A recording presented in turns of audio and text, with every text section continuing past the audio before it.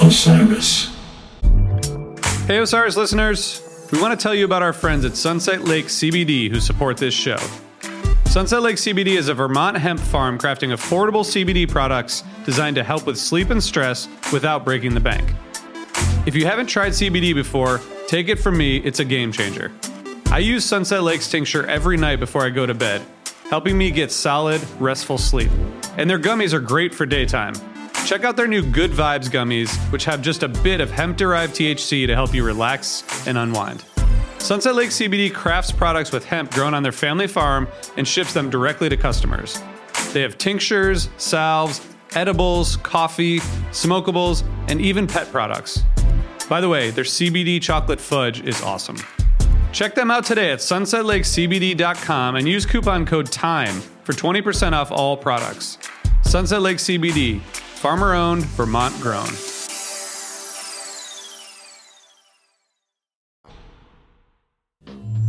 Loyalty described as, do you care? And I care, and that's why I'm on this show. Comes a time, here we go. I'm a sucker for O'Teal, man. I saw that same feeling that I have, that would he filled a void that I didn't even know existed. It feels so good to, as Ben said, to try to do something about an issue as opposed to complaining. If you can't help, don't hurt. If we could just all get out there and throw cream puffs at each other, maybe things instead of bullets and angry words, it would be better. When you stop laughing, you stop living. There's a worldwide surge in interest in mushrooms. It was deep, man. It's not that TM makes your mind quiet down there. It already is. We're just stuck up here. We've lost access. Jumpin' Jack Flash came out by the Stones. So I thought, all right, perfect, man. I'm gonna drive, and I started driving through the neighborhood, and I got a text from Mick Jagger. People saying that, you know, what we do is non-essential.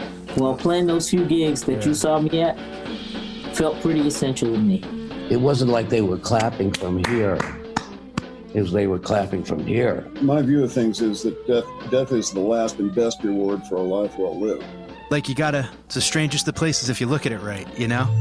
If you're liking what you're hearing, head on over to patreon.com/comesatimepod and get your bus pass for an extra episode every week. What's up, everybody? Welcome back to another episode of Comes a Time. That's my pal O'Teal. And that's my pal Mike, whichever side he happens to be on. We had a great one today. We had Ted Alexandro, one of my favorite people, one of my favorite comedians. Honored to know him. Happy to have him on. He joined us, and I knew right away. There were so many things I was like excited for you guys to talk about and us to all talk about, and yeah, we dove right in. It was pretty incredible. Yeah, we sure did. We got right to it. Yeah, we did. It was a super fast hour, which I love. You know, I can see the little clock here on the side of my computer. I was like, whoa, that much time has passed already? It's super great. I can't wait to see the special the Teachers Lounge. I guess it was a series he said he did. Yeah, he did a series. He's done a bunch of incredible specials, and he did a series called Teachers Lounge where he explains it here in the episode. But yeah, you can find all of it. And he did this play recently, which is Ted's the thing that I love about Ted is that he's game for cool shit. You know, like I had a show a while back with a 4-piece jazz band that I hosted called Codename. And we did it at this place called The Creek in the Cave, which was like this awesome room that the owner kind of like set it up for us to just work stuff out. There were specials filmed. There was like, it was like a mecca for comedy of all levels, you know? Someone doing their first open mic to someone recording like popping in and working out their hour, and Colin Quinn working out his stuff. Just a brilliant place. And Rebecca was always so open to having us do cool ideas and cool shows. And myself and a 4-piece jazz band did this show called Codename, and they were huge comedy fans. And it wasn't like just them hanging in the background playing, like jamming. They played their songs, and I would invite comics to come up, and the band would bring the volume from like a 9 to like a 3 when the comic would get up and do their set, you know, and they would play back and forth with each other. And it was so much fun. And I had Ted on, and I remember he like found out the name of one of their songs, and he just started to riff on the name of the song, and almost kind of just like poetry, like improv poetry, created a set that had to do with the name of the song. And it was just like, that's the shit. He puts his heart and soul into whatever he does, and it's evident.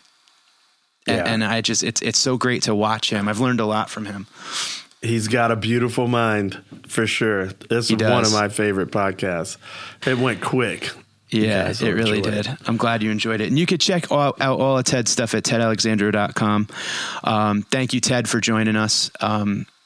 We are on Osiris Network, home to so many great podcasts. You can go to osirispod.com.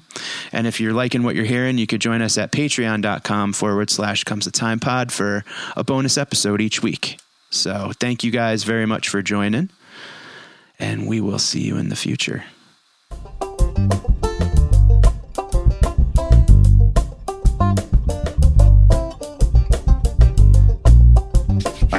You had a little bit of a bout of something too, huh? Coming off the road. Yeah. Our tour manager had it, and then I got it from him. So it was like a week, and then my wife, and then our 2 kids. So yeah, it was the circle of hell for a bit, but we're good now. I got sick right when I came home. Did a whole summer tour, perfect score, never got COVID. Yeah. We had 22 people on our tour get it. Wow. I mean, it's 100 people crew. I guess I can say that now. It was a big secret then, but I came home. My kids got me sick. Not COVID, but it's just been a week of, coughing and spitting. I'm learning Yiddish, as Billy Crystal would say. You got a good schwitz going? Oh, massive. Oh, yeah. How's everything going, Teddy? You doing good? It's great to see you.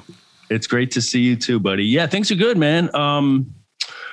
It was a month off from touring with Jim Gaffigan, who, as you know, I opened for the last, I guess, 6 years or so. So he's been doing a movie. So during that time, I did a play. A couple comedians wrote a play and reached out to me to play a slave owner named Racist. And I said, I don't know why you're calling me, but I'll read the script. It's so funny. The script, it's called Race, the Movie, the Play.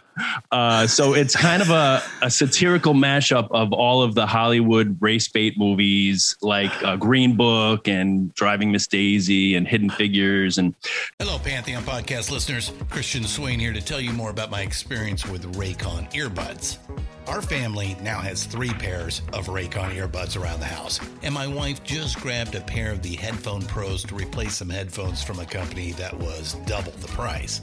And yes, she loves them. Now, if you haven't pulled the trigger on a pair of Raycons, or even if you have, but you're in the market for another pair because they're just that good, well, now is the time to check them out, because they just launched their upgraded model of the best-selling everyday earbuds.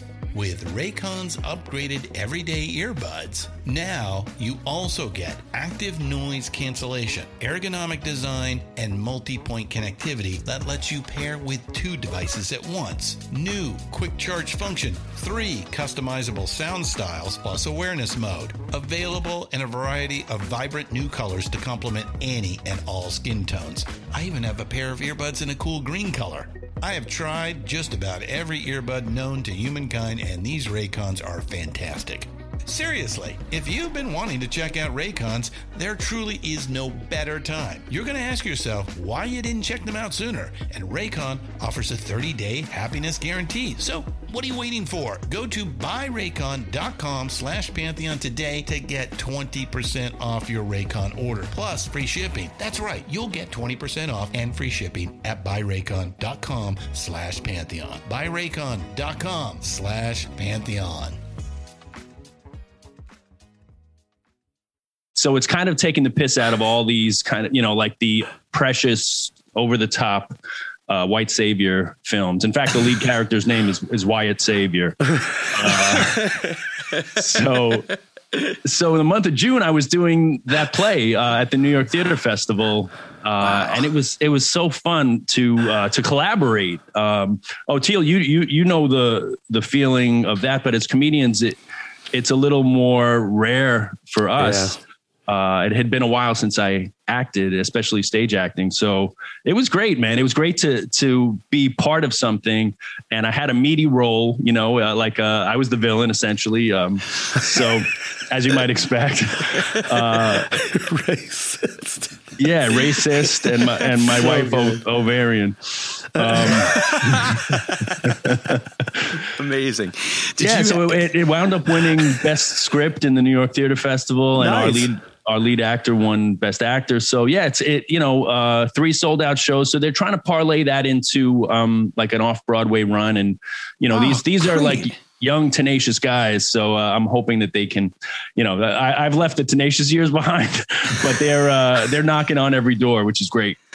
That's fantastic, Ted. Congratulations. Did you act on stage? Did you do stage acting prior? Like, was that a part of your coming up? That was kind of my entree to just getting into a life in the arts. Like in my teenage years, there was a community center at our church that had the usual musicals that you would expect: Grease, West Side Story, all these types of Damn Yankees. But I was really taken by it as 12, 13-year-old. And I was like, how do I get to be part, it was like my neighbor, who was the lead. And I was like, how do you get to do that? It's like, you just show up basically. So I started showing up, and the first couple of years I was in the stage crew, and then I started auditioning and getting into the cast, so that really was, I did 10 years between say like age 13 and, probably 25 actually, where I was doing all sorts of primarily musicals, a few comedies and straight plays in there as well. But musicals were the easiest to kind of track down and get involved with. It's funny because I didn't really think about the fact that comedians don't get to play together. But I think back to all these movies where all of my favorite comedians did a movie together, and I'm like, wow, that's why they did that, so they could all work together at the same time, Yeah. I think sometimes go ahead. Sometimes it's about the hang, right? Just like doing a project together and having that time together, which is so rare. But you also getting to do this thing about race, because I had a thing at the very beginning of the pandemic, a friend of mine that's really into theater. I said, man, I want to do Blazing Saddles on live, and I want to be the Deputy Spade. For a minute there, we were really talking about doing it, and I kind of pulled back from it. And I still wonder if it's undoable nowadays, but this project that you just talked about kind of gives me a little bit of hope again. I'm like, because it's such a dangerous thing to do nowadays, Well, I'll tell you what, I think the audience was really appreciative of a treatment of the topics, because it is, Blazing Saddles was a definite reference point for the writers. And the opening voiceover in the beginning of the play would say, this play is written by a white guy, boo, and a black guy, yay. Well, half. So, nothing was off limits, and they kind of went right at every potential kind of landmine. And honestly, I really think the audiences appreciated it, because the cast members, we had a text chain, and people would say my wife really loved it, and we talked about it over dinner, or my whole family was there, and we couldn't stop talking about it. So even though it is a silly comedy and over the top, it has a heart to it as well. And I was appreciative to be part of something where I think that, there is so much talk about race, and so much of it is dire, obviously. So that people need that release and that permission. And I think also sitting in an audience that is mixed, because we know this very well with comedy, Mike, like people almost like look peripherally for permission. Can I laugh? Can I laugh at this? Yeah. So the fact that it was like a mixed audience and it was getting big laughs, I think it was cathartic for some people. I think maybe cool. January 6th just ripped the Band-Aid off. Right. And now we can be like, okay, we got to talk about it. Let's joke about it also. Right. But in joking about it, Blazing Saddles it goes hard. Of course so hard does, you can't even do it nowadays. Yeah. So it's cool because it makes conversations. If only because you were like, man, you got it. That was funny. Like, yeah, absolutely. Yeah. No, it was cool to be part of. And it was interesting to see as a participant, the effect that it had on crowds and the different nights of it too. As you guys well know, you're doing the same material each night, but how one thing might hit one night or depending on the makeup of the crowd, even it might hit differently. But to see the way these, like I said, these two young guys, these two young comedians, probably like about 30 or so, the way that they wrote this, with the intention of doing a comedy and slapstick and satire and over the top. But also it does have those moments, which I think are important, of heart and kind of bringing people together. So it was cool to see it hit the target. Nice. Yeah. That's awesome. I want to see that. I hope we have the opportunity, That's man. So cool that they're hitting the streets trying to get it to be an off-Broadway thing. And I have to imagine coming out of, you mentioned something earlier that I think is super important. I think, Oteil, we may have even talked about this, about how, you go on the road, comics look at musicians and we're envious because you get to travel with your buddies. And we think it's like, God, here we are alone in a hotel again for 4 or 5 days. But then there's that whole thing of like, well, yeah, we're traveling with these guys, but there are fights and infighting and whatever, so it had to be nice coming out of the, so much solitary that we've had, Ted, to like be able to work with people and interact and integrate. And that's a good way to kind of ease back into performing out, that was a hard thing coming out of this. Yeah. And as comedians too, I think, you're so used to being the center of attention and kind of, when you're headlining shows, especially that, they're there to see you and you're the, like whatever, like people are asking, how are you coming backstage? Do you need this? Do you need that? So it was nice to just be part of the ensemble. And like some of the other actors didn't even like know that I was a comedian or whatever. And, not that it's like, don't you know who I am? but it's nice when people like are just dealing with you as like, oh, nice to meet you. You know what I mean? And you're building relationships. And then I also would find out who they were, very accomplished actors, or we had a drag queen in the cast who was also very accomplished. So all these different people coming from different worlds. So that was cool too, that it wasn't, obviously I love the comedy world. I love my fellow comedians, but it was a nice kind of change of pace. Mix up. Yeah. For sure. And, I do have the best of both worlds, that when I travel with Jim, we're such good friends. We've known each other over 20 years. So it's a good hang. It's a fun hang. And our tour manager too now has been with us for probably, 7 or 8 years. So the three of us are kind of the band in a sense of going to dinner together, hanging, all that stuff. So I have that. I have my own gigs. And then, like I said, the theater thing was a good change of pace. I love Jim Gaffigan, man. Now that I have young kids, 4 and 7, and so much stuff is like, well, you can't watch that. You can't watch. It's nice to actually be able to watch some comedy. I know I can leave it up, leave the sound up. It's funny how many times I hear people say that. Yeah. It's a real thing. Like there's friends that I can't have over in my house anymore because they'll say the same MF in front of their own grandmother, their own kids, But I'm like, it can't, like, you know, I can't. And I haven't even told him. I'm just like, wow, I like literally can't have you over my house anymore because you can't stop. You know, right. It's and I never thought about it either. God, so I apologize to whoever's kids I was around until I was 50. Hey man, I'm in the same boat. I'm 53 and I've got a 2.5-year-old son and a I guess maybe 15-month-old daughter. So yeah, all these things that, you know, you never considered before. And all of that stuff is one of them. I mean, my son is walking around saying, damn it now. And I'm the guilty part. You know? Wait till he starts seeing memes that you can't. My son said something the other day and I don't even want to say what it was. And my wife was like, and I was like, it was a meme. He saw, I guess YouTube has some live memes. Yeah. You know, they're like, he doesn't know what it means. Thank God. We're like, you can't say that anymore. And I can't explain to you why. Because your little brain can't take it.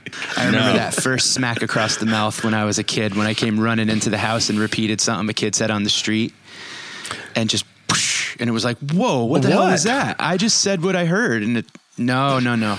Can't say that in this house. Yeah. But so-and-so said it. Well, I don't know who his mom and daddy are. But yeah, exactly. I can't smack them. I can smack you.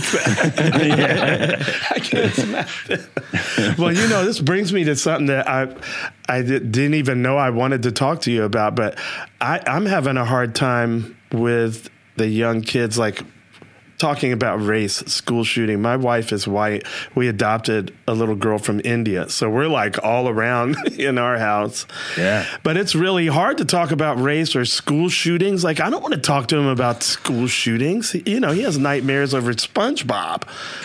We had to cut out SpongeBob. I don't want him, like, you know, it's like, what a weird time we live in, huh? To try to how do I negotiate?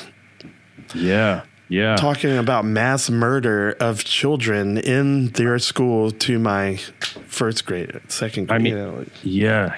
I've often said, like, I really don't think it's hyperbole to say I think this generation does have it hardest in terms of having to process all this stuff, because there's also the 24-hour news cycle. There's social media.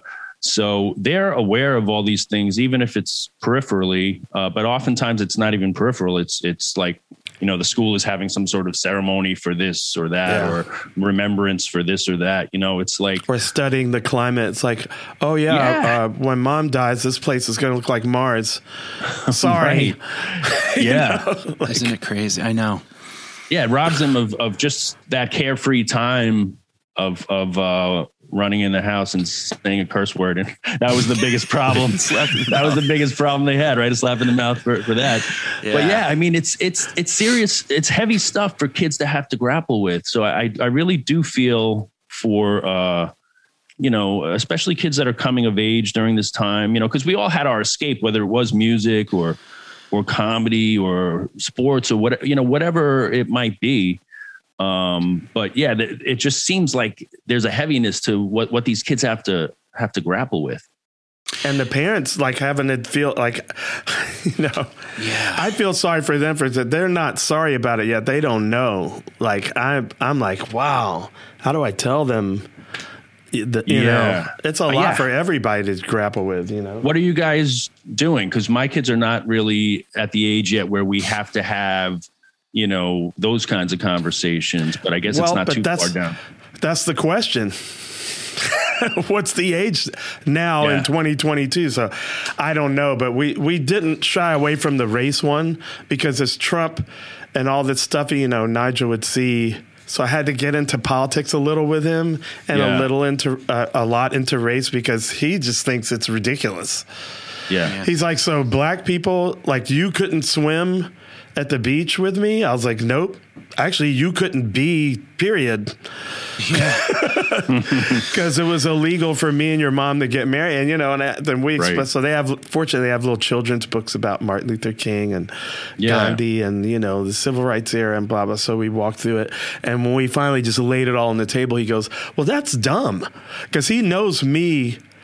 He's like, I have my white family and my black family. He doesn't really think of family. It. Yeah. You know what I mean? Right, right. He's like, well, that's dumb. And he walked off. And I was like, he's right. Okay, so we're good.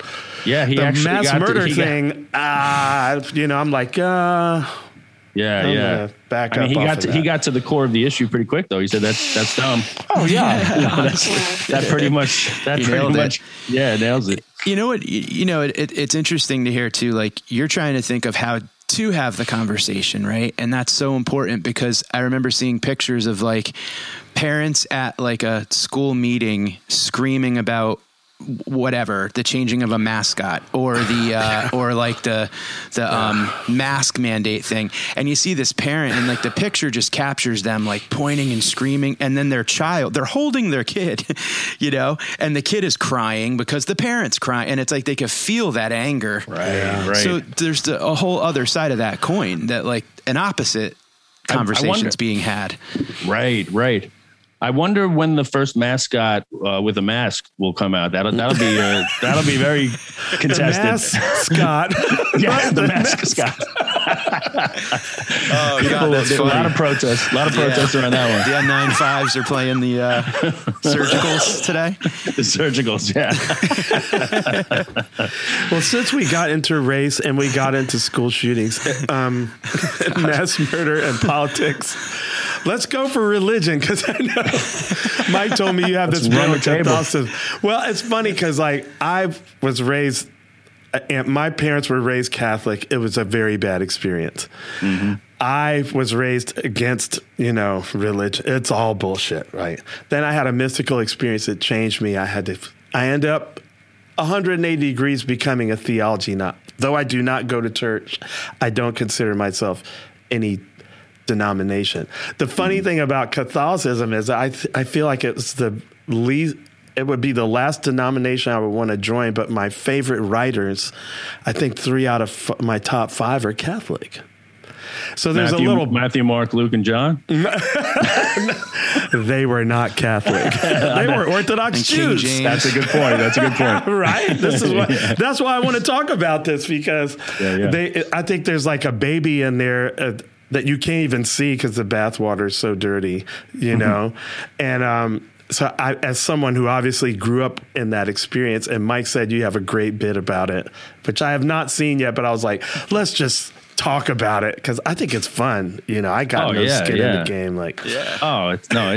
It is fascinating. I have a bunch of bits about Catholicism and well, I mean, I don't know the one you're referring to. You might be referring to the Jesus abs, Jesus having great abs. I mean, there's a ton of them. Our producer Eric was the one that mentioned that you had a particular one that he loved.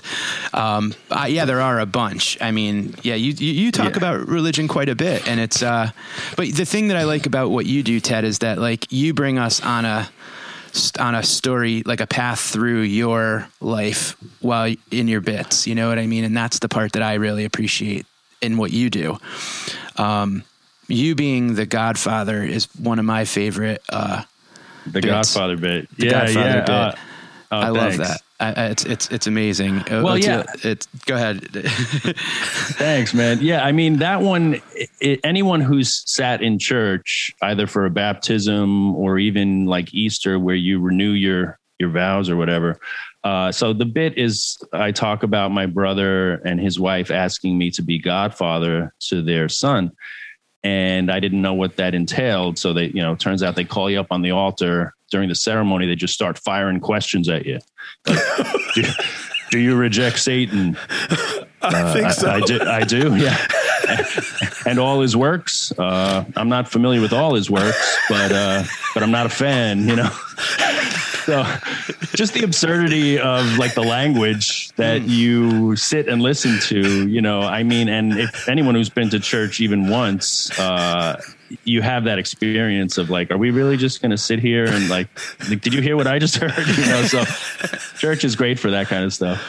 When you were growing up, was church kind of like where people went before they went out to dinner to like be seen by like in the neighborhood kind of? Was that a thing?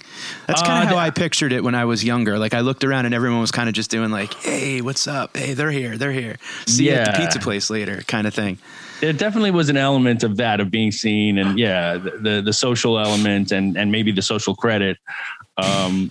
Yeah, I mean, I do feel fortunate, like in terms of my own family. Like my parents were more on the kind of radical side. Like my mother was always advocating for women priests and so like liberation priests. Theology.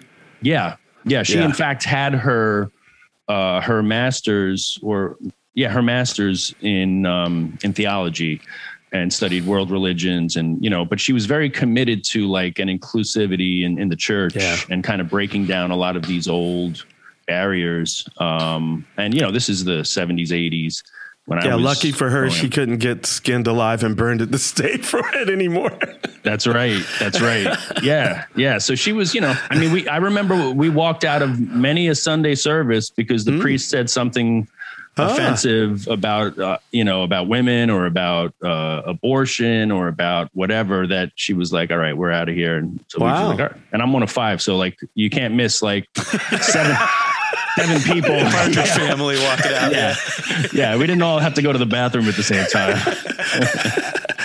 Well, I'm sure she was on their radar. Like, sure. She's one of those. For sure she was. Yeah. That's awesome. So she wasn't there just to go through the motions. She was paying attention. Yeah. And so definitely that, I think that is my core of my value system. And, I no longer go to church or really identify, like you said, Oteil, as Catholic, but I am very fascinated by theology, by philosophy, by just basic values of what animates you as a person, and communications, ways of communicating lovingly, which doesn't always mean passively either. Sometimes it means getting in someone's face and saying, hold on a second, I disagree, or here, have you considered this? So I think, and really that's at the core of, I think, so much of the society now, right, is because communication is combat. It's really not about. That's why I want to talk about. Yeah, it's not about love or about listening. It's about winning and mic drops and embarrassing someone. Because there are hard things, like we don't like abortion for instance. I'm against abortion, but it's because I'm responsible for one. I'm not against making other people not be able to do it. Mm-hmm. I'm not talking about anybody else. Right. But for me, it happened when I was a teenager, and it weighs on me. It's like I committed a murder. In my heart, I feel like I ended a life, and it was my own child. That's heavy, man. Like, come on. I should be allowed to feel like I'm not down with that. Because inside, internally, I can't even help it. Like, I'm not down with it. My solution is don't get. So the solution for me is birth control, which is also, on the other side, like that's a no too. But I'm like, I am pro-choice for sure. But I understand why people, we're talking about when does a life begin? This is a very serious question.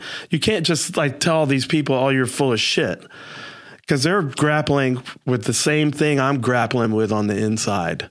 But aren't you glad you didn't have a kid as a teenager? Well, it wasn't my decision, number one. Oh, okay. I supported, which is why I'm saying, I wasn't going to be like, you can't do this or blah, blah, blah. Right. I do think, and maybe the kid would have gotten adopted as I've adopted, I don't know. You know what I mean? All I know is inside.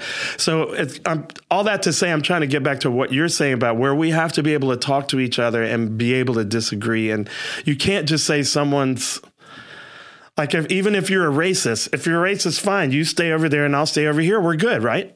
Yeah.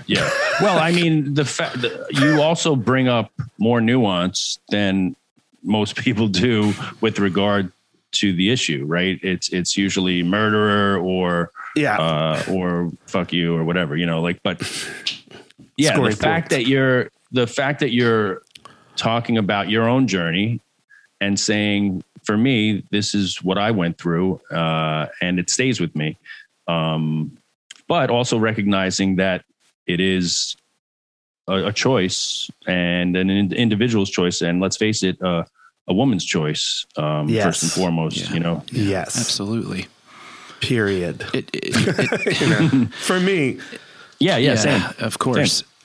And you bring up a good point though, about how, like, you know, learning to, like, Ted, you said something about how being able to say to someone like, listen, maybe just consider this other view. Let me turn this 20 degrees and just look at it from a different, or turn that channel off and just you know, and that's and a big part of it. But that movement, that attempting to, sometimes will just shut large percentages of people's friends, family, whatever, just out. And they go, I don't want to hear this shit. I see it how I see it. And it is what it is. And I feel like that has become a pandemic in itself coming out of all of this, that it's just, everyone seems to be like, I don't have time for your, like, it's like you said, it's right, wrong, mic drop, and that's it.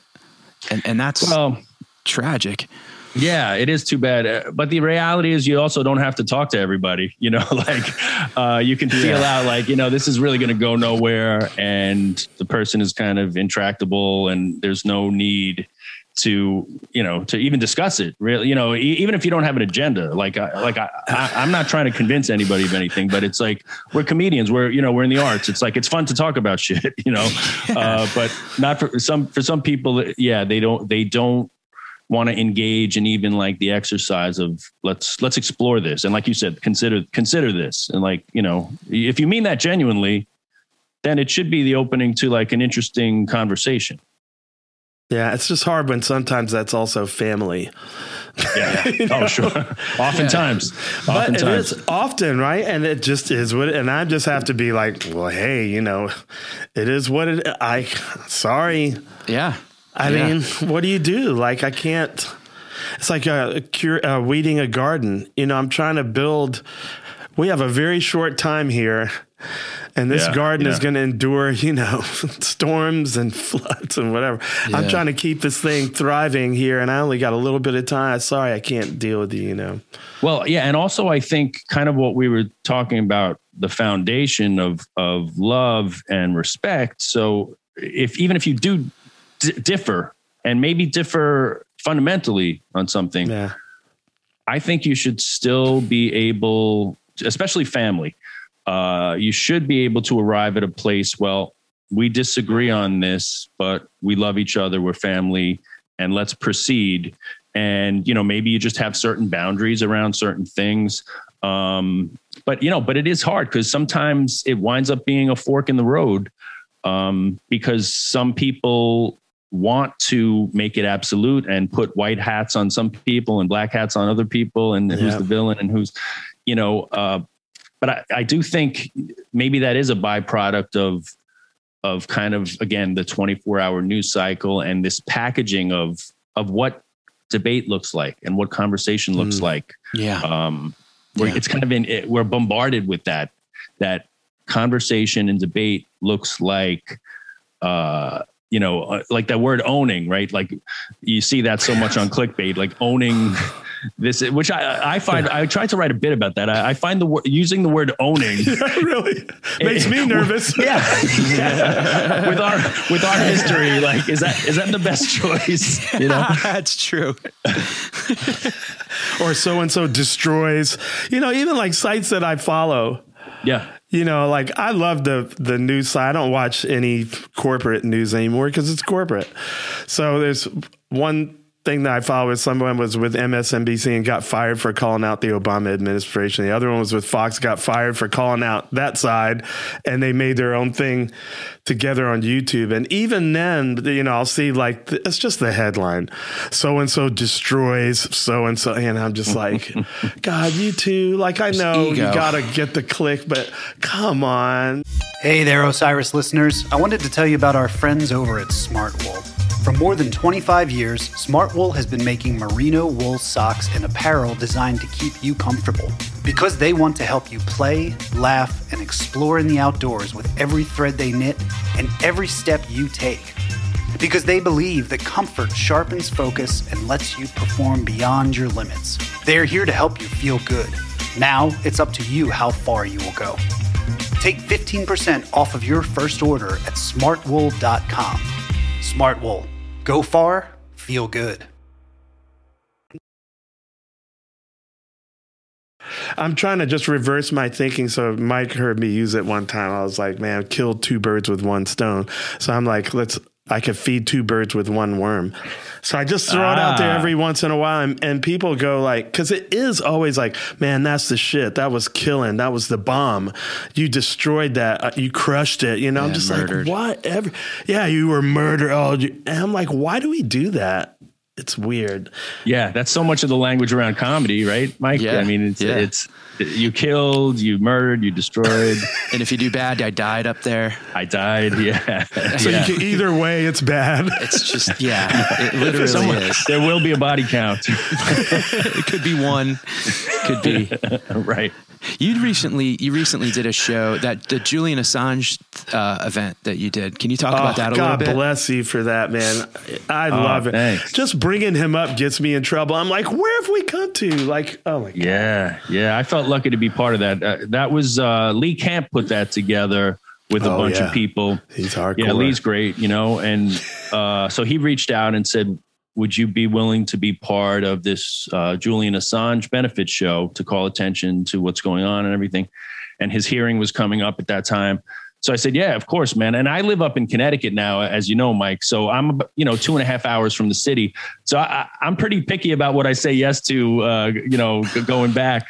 So the only other show that I had done was I did Radio City with Jim Gaffigan, and this was the second one. I'm like, yeah, Julian Assange, I'll go back for that too. So I went and I drove down, and as I'm driving, I get a text from Lee. Roger Waters and Cornel West have been added to the show. And so I'm thinking this is just going to be like a, kind of a little low rent comedy show at a small theater. And Roger Waters and Cornel West, 2 guys who I love, who are all about it. So I'm like, I'm thinking in my head, like, oh, okay, are they going to be like zooming in? Cause this is kind of at that time where it's still, like pandemic-y. But I get to the theater and I go backstage and I walk right past Roger Waters and Cornel West and shake hands. And it was hilarious too, because maybe 10 minutes later, they were asking all of the people on the show to tweet out the link for the live. It was being live streamed. And Roger Waters couldn't figure. He's like, I don't know how. He's like, does anyone know how to do Twitter? And I like basically tackled him to. I'm like, yeah, I know how to do it. So he just handed me his phone, and I did take the opportunity to. I retweeted it from my account onto his account, and then I posted it. Small price to pay. And he'll never know. And then I did a second time from his account. But man, what a great night! And also, it was such a great lineup. And then at the end, I was supposed to go on before Roger Waters and Cornel West, but they were running late. So they're like, Ted, we're going to have you go on last, and we're going to put up Roger Waters and then Cornel West. You got to follow Cornel. I got to follow Cornel West on the heels of Roger Waters. I'm like, okay, great. Wow. So I'm thinking that A, the room's going to be dead. B, those guys are going to leave. So you kind of, it's like, at least I would like them to see what I do and, be aware of me. So I'm like, great that, they're going to cut out. But wouldn't you know it, they do their thing. Roger Waters debuted a song, played it on piano, which he said he had never done publicly before. He played piano and debuted the song that he had written, which was beautiful. Wow. And then Cornel West goes up and, does his thing and like gets the room, at a fever pitch. So actually it worked out well, because then I came out. And it was funny because you know how you use moments, right, Mike? Like the MC said, Ted was very gracious and he was supposed to go earlier, but he graciously said that Roger Waters and so then, of course, when I went out, I was like, I don't know what he's talking about. I said, when he asked me, I said, that's bullshit. I'm going on now. I don't care. I don't care who's on the show. I go where you told me. So, you kind of just use those little things. Yeah. But what was cool, man, was I had met Cornel West at Occupy Wall Street like 10 years prior. And, I had actually done a bit about that 10 years ago. So I got to kind of do the bit where like I had a sign that said, if only the war on poverty were a real war, then we'd actually be putting money into it. So I had that sign that I wrote up on the back of a pizza box. So he walked up and I said, would you want to hold my sign?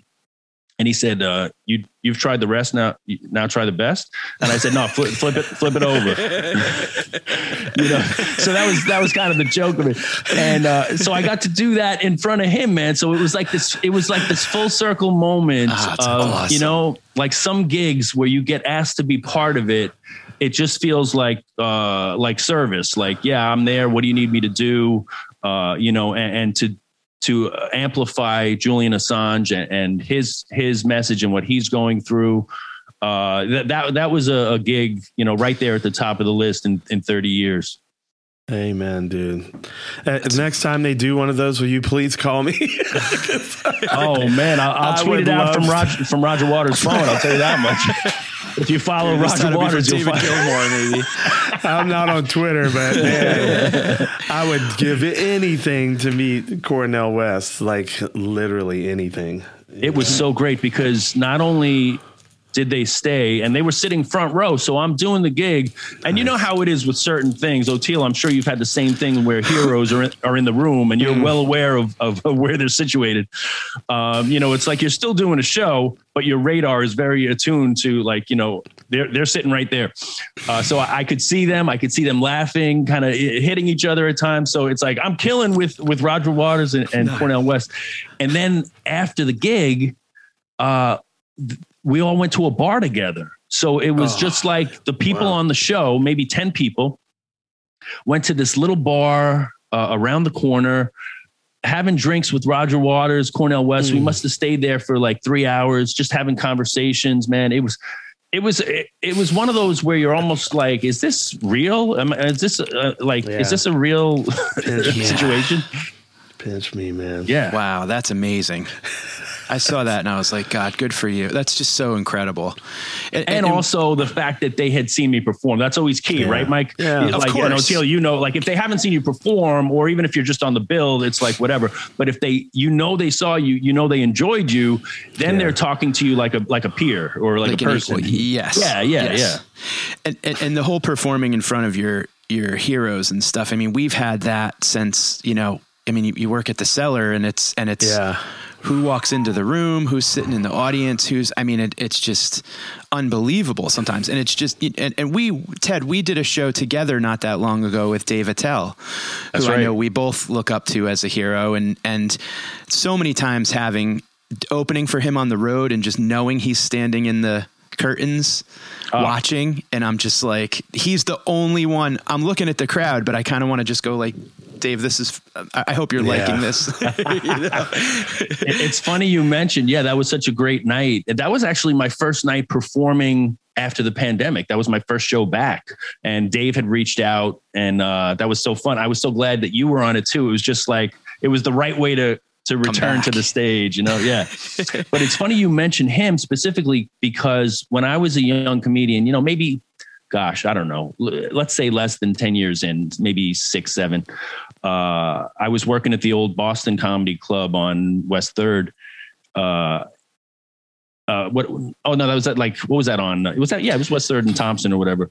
Right. So Dave came up to me after a show and said, "Hey man, you want to come downstairs and get a drink?" And I was like, "Yeah, of course." So I went down, and it was just the two of us at the bar. He's like, "I wanted to tell you how much I really like what you're doing, and you have your own voice." And it like those moments where someone that you have that much respect for, like he's like the king of New York, takes the time to say, "Hey, come on down, let's go grab a drink," and tells you that he likes what you're doing. Man, that's, that was all I needed to keep going for the next 5 years, Yeah. It's funny because I wouldn't picture him being that kind of guy from the character, He's so sweet.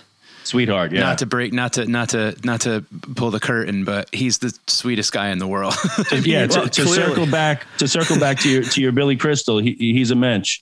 He's a total mensch. He's a sweetheart and selfless, very selfless. Yeah, and really wants to uplift other comedians. Yeah, he had a show for a while on Comedy Central, I think, right, live from the Village Underground, and he essentially he doesn't need to take the spotlight. He's happy to put the spotlight on everybody else, use his name for however he can help other people. And, he asked me to go and open for him on the road a good amount of times. And those, Ted, how there's those moments where when you're on stage and you actually can enjoy it for a minute.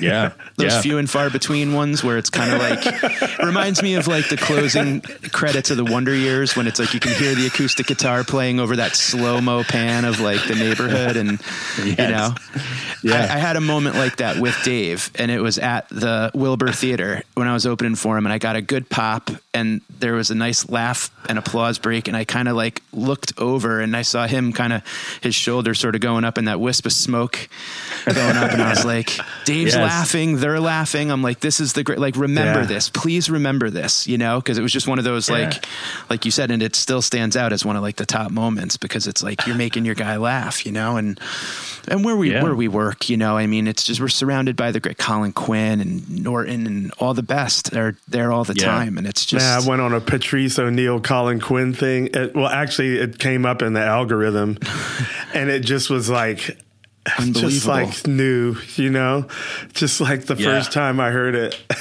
That's a guy I wish was still, there's so many I wish was still around, but God, Patrice now. Yeah. Can you imagine like Patrice? This is what kills me about so many like music, everything.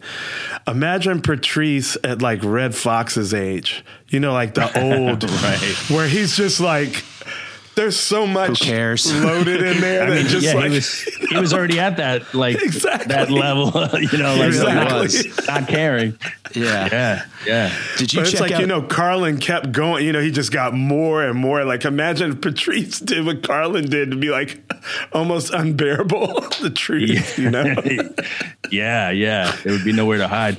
But I think, it's true what you say about like Attell too, because he's almost at that Rickles level of like when he takes a shot at you too, like, and makes fun of you or like just throws a one-liner.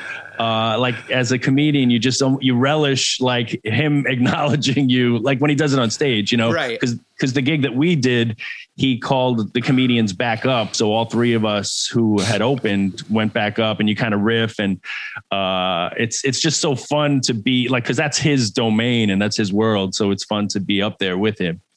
It's funny you say that too, because, like for people who are listening who maybe don't know a ton about, the stand-up world or whatever, like, when a comic is headlining, your closing thing is the big, like that's your, you want to close with a bang and whatever. And Dave literally says, let's bring out the rest of the, so he gives up the closing to bring us out and show us love and play around with the crowd. And that's so like, I don't know what you call that. Like, yeah, it kind of breaks down the structure or the presumed paradigm of what a show. That's what I love. It's almost a musical approach, honestly, of like jamming and bringing people out. Improv. It's like an encore.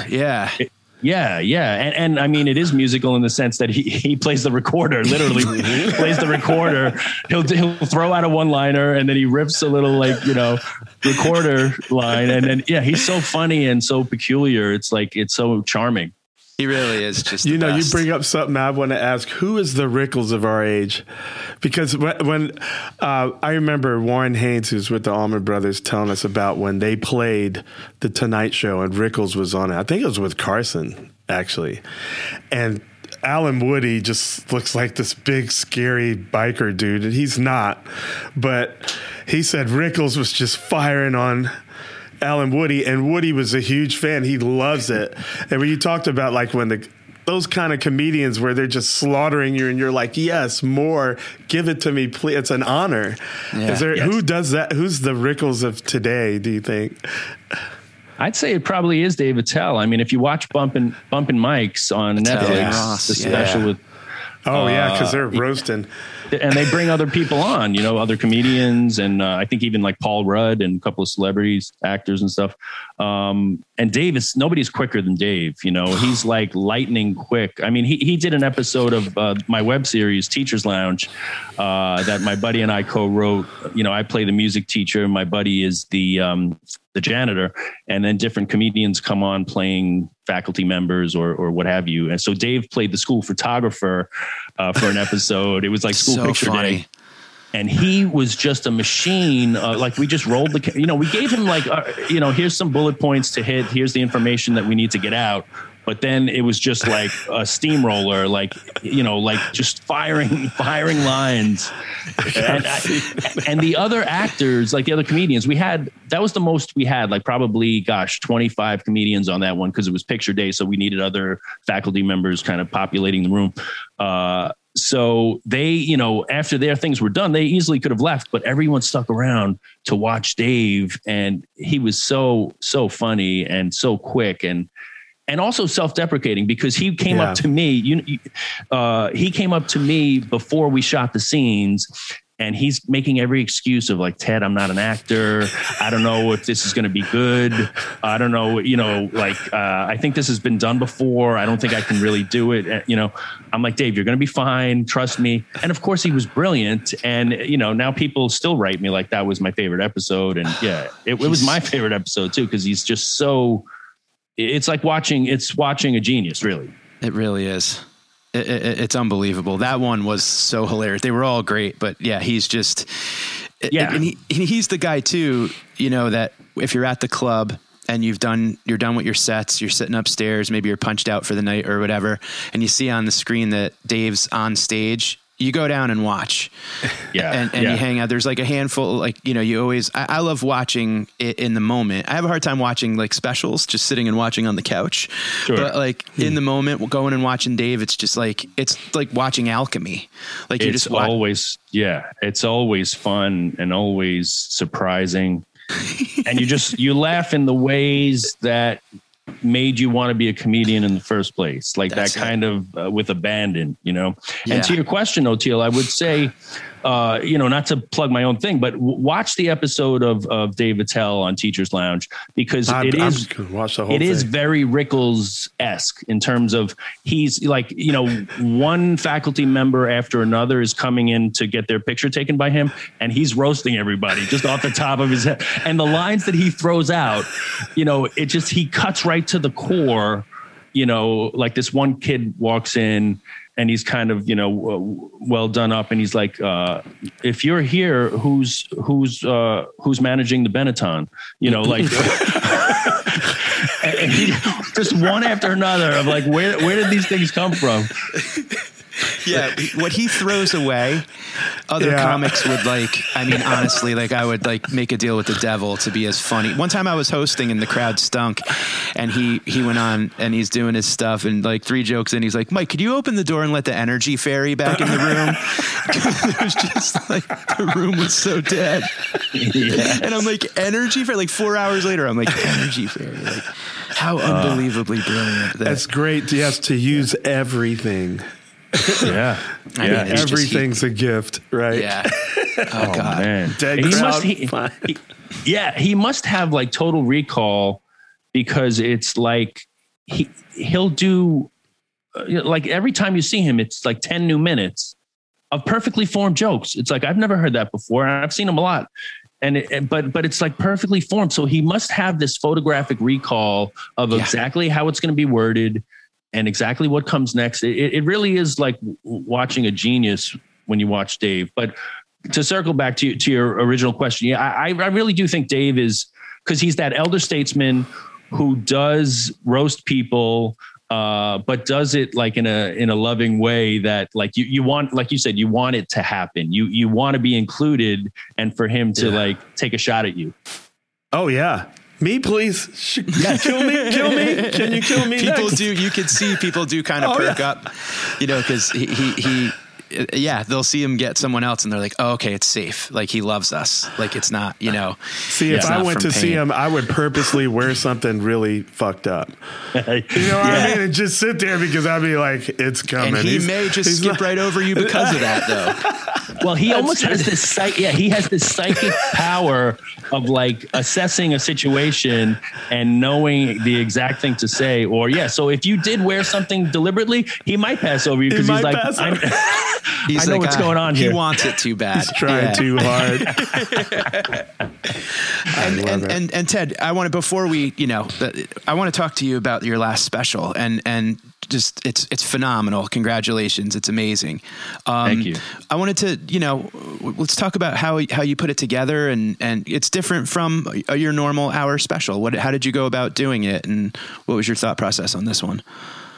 Well, thanks, man. Yeah. My fifth special, the most recent one, is called Cut Up.